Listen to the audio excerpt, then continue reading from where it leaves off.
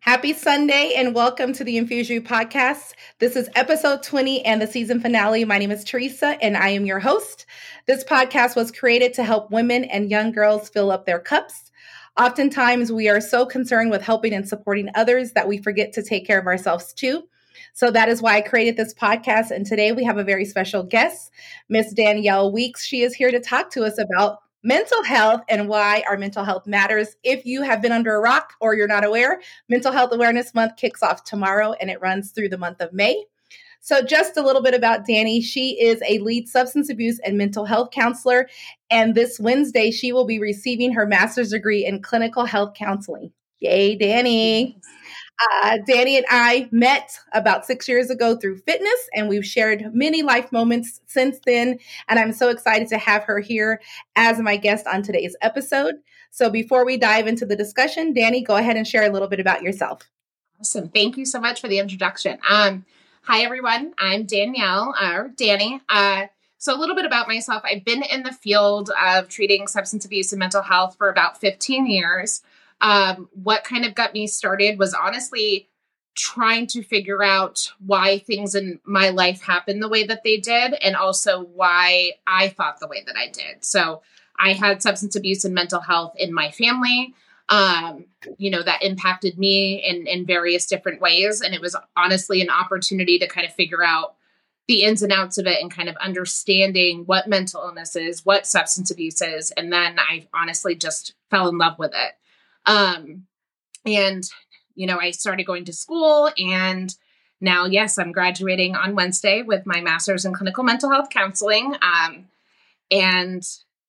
love what I do. I've been doing it for a long time. I right now work as a lead substance abuse and mental health counselor at a substance abuse treatment facility. I'm really excited to be here today. So thank you. Yay.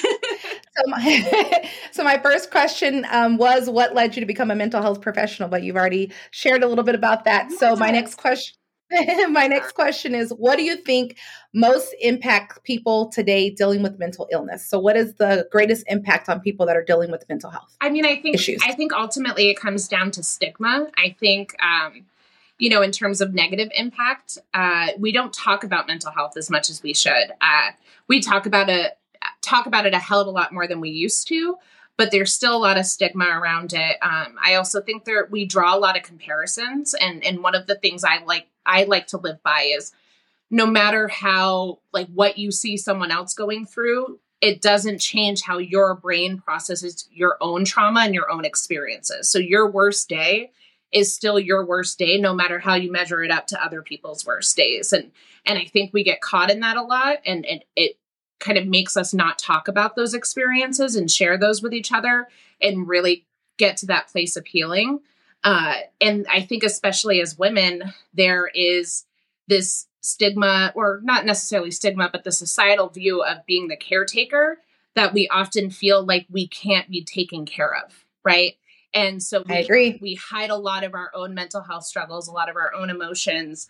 And at the end of the day, we're carrying the same burdens as other people, but we're not able to always talk about it. But then, there's also that side for men too, where they have to be strong. All of there's just so much different stigma in terms of talking about mental health and being vulnerable with it. And also recognizing that no one goes through life unscathed, right? We've all had our experiences, our trauma. I am a firm believer that everyone is in therapy or should be in therapy. We all have mental health situations that impact us positively or negatively. And I think that talking about it and that stigma associated with it is what impacts us the most. Yeah, I have to agree with that. A lot of people told me when I first started counseling, oh, why are you doing that? You don't need that. You're not crazy. But counseling really helped me. And I would highly recommend that if you're going through something and you don't have someone to talk to, a friend or a family member, or just want to talk to someone outside of that person, because sometimes our family knows a lot and they really aren't the person that we need to be sharing these things with, because they don't have an outside view. So I would recommend therapy and counseling. Yeah. Well, and sometimes, unfortunately, our family and our close friends sometimes are stressors that we need to vent about, that we need to discuss in therapy. So having that unbiased individual that doesn't have there is no outcome that they're tied to that they get any sort of reward from, right? You know, if I go to a therapist, they're going to leave their day and they're going to go into their normal life, and they're not going to really be impacted by what I do, right? Versus my friends and my family. So definitely having that unbiased opinion is important. Awesome. So what are 3 key practices that you can share with everyone on how to deal with their mental health? So if you had to pick 3 things, what would be the top 3 things? Yes. I mean, I think ultimately self-care. Self-care is important, taking time for that. I think sometimes we, as people, we think that we don't have enough time in our day to practice self-care, but self-care can be an hour or it can be 5 minutes, right? Whether that be, you know, spending a few more minutes in your car after you get home from work, taking a deep breath, or listening to a song you really love, or running a hot bath and staying in there for an hour. Like self-care, you know, can happen in increments or it can happen for long periods of time. I also think, kind of going back to what we talked about before, talking about it, being open about it, because one, allowing yourself to be vulnerable about your experiences allows other people to be vulnerable about theirs. And it also helps kind of filter out those people that maybe you don't want in your life. Because if there are people in it that don't want you to be vulnerable and don't want to have those conversations with you, it's a good indicator of who you should not have in your life, right? So being vulnerable and talking about it. And I think the third is sleep. We forget about sleep. And I'm guilty of it too, right? Like as a grad student, as someone that works full time, as someone that, you know, was teaching fitness classes, all of that, like we forget the basic concept of getting 8 hours of sleep and how that affects our mental health, our physical health, our emotional health, all of those things. So really practicing self-care, talking about it, and getting a good night's sleep. Awesome. Yeah. I got to work on the sleep part. I'm still Me too. not at the 8 hours. It's the hardest one for sure. So I was going to ask you about mental health resources. If you are joining us live, I have posted them in the chat, but can you share a little bit about the resources that are available locally here for the people that are in Arizona? Absolutely. So there is the crisis line, which is the numbers included in the chat. That's for, you know, anybody struggling with any sort of mental health crisis, whether that be suicidality or, you know, anything where they need someone to talk to when they're struggling. Another one that's a really good resource for individuals that are struggling with mental illness or family members of individuals who are struggling with mental illness is, I knew it was going to happen, is NAMI Valley of the Sun. It is a great resource. NAMI is a national organization, but we have one here in Arizona that they do a lot of outreach and community resources. They do groups for people with mental illness and also for people who have family members or loved ones that are struggling with mental illness to help better understand it and provide support to that. Another one that's really simple is 211. I know many of us remember the days of 411. Yep. So 211 is specific to Arizona, and it's a Arizona resource directory. And basically you can call 211 and, you know, if you want counseling, it can give you resources to that, medication, resources to that, housing, any sort of thing that you may need resources on. It's a really quick dial to be able to connect to those. I had no idea about the 211, so thanks for sharing that. You're welcome. No one uses 411 anymore. Everything's on our phones. No. But 211 is great. All right, Danny, if given the chance, is there any other profession you would have loved to work in outside of mental health? Yes. So I, prior to graduating and all of that, I actually was going to go to the University of Arts in Philadelphia for acting. So yeah, I had in my head at that time that I was going to be a famous actress. It worked out for the best because I think I probably wouldn't be, but the statistics aren't great, but you know, that was what my dream was. And honestly, I think that Kitty says he wants to be in the podcast too. Yes, she wants to be in the podcast. I think that the skills that I learned in that helped me in what I do today and being able to talk to people and being able to, you know, really be a little more out there in my conversation and not shy away from having those tough conversations with people. And, you know, in my role, I also do a lot of presentations in the community to try to help reduce stigma in terms of substance abuse and mental illness. So that's, I mean, I've been able to kind of carry that over, but that was what I wanted to do. And if someone came and said, "Hey, Danielle, you want to be a famous actress?" I'd probably be like, yeah.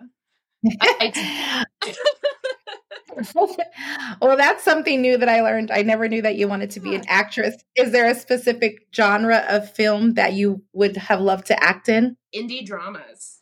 Mm-hmm. Ooh, yeah. Indie drama. Yeah. All right. You know, make people cry a little. Feels. So it's connected to the mental health and the counseling. I want to make people feel something. That was always something I wanted to do. Cool. All right. So how does mental health and physical fitness go hand in hand? In your opinion, how do those two things tie together? I mean, I think if you're not physically healthy, you're not mentally healthy. And if you're not mentally healthy, you can't be physically healthy. Like we talked about sleep, right?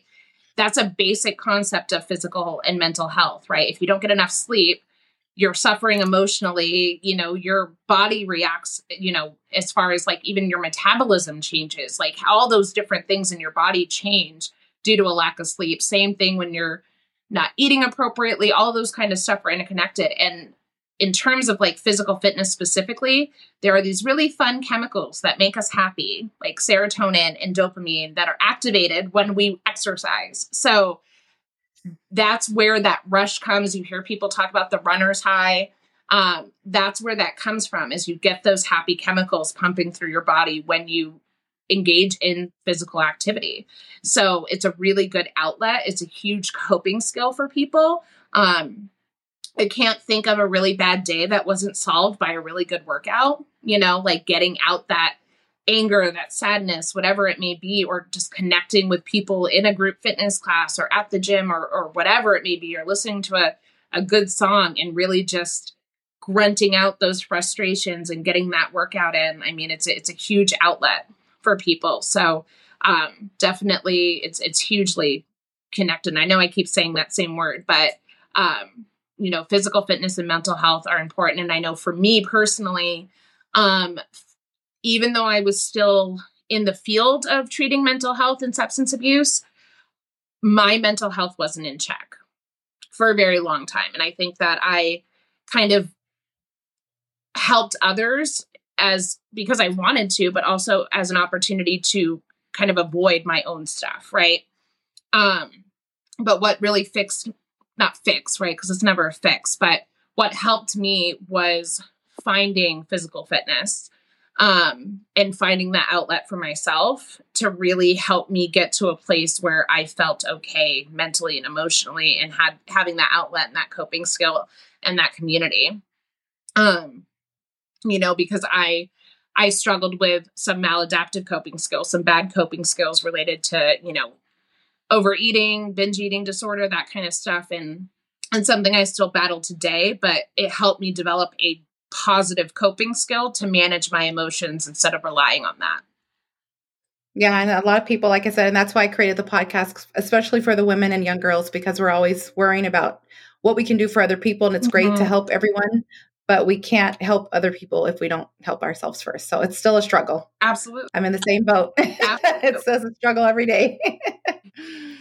All right. So as I said, the podcast was created to help women and young girls fill up their cups. So can you share some things that you do to fill up your cup?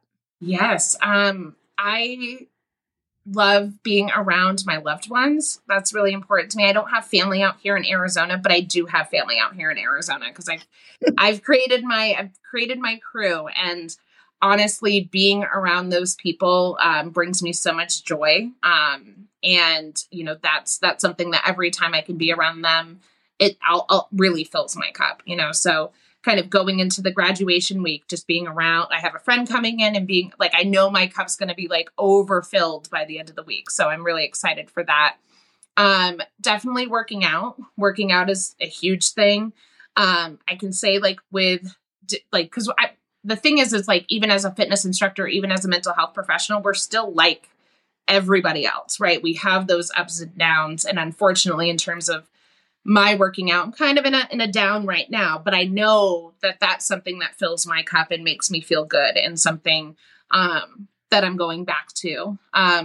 Aside from that, listening to podcasts, like this one, but also I really like true crime podcasts, and, listening to music and being outside. Like, there's so many things that we can do every day to fill our cup to just feel good. And there's a lot of things that, I try to implement in my everyday to combat some of those negative thoughts or those negative experiences, and really, keep my cup overfilled. All right. And then what are some things that you do to help inspire others? I share, and I think we talked about it before in terms of talking about things and being vulnerable. As a fitness instructor, as a mental health professional, I like to share that I'm also human.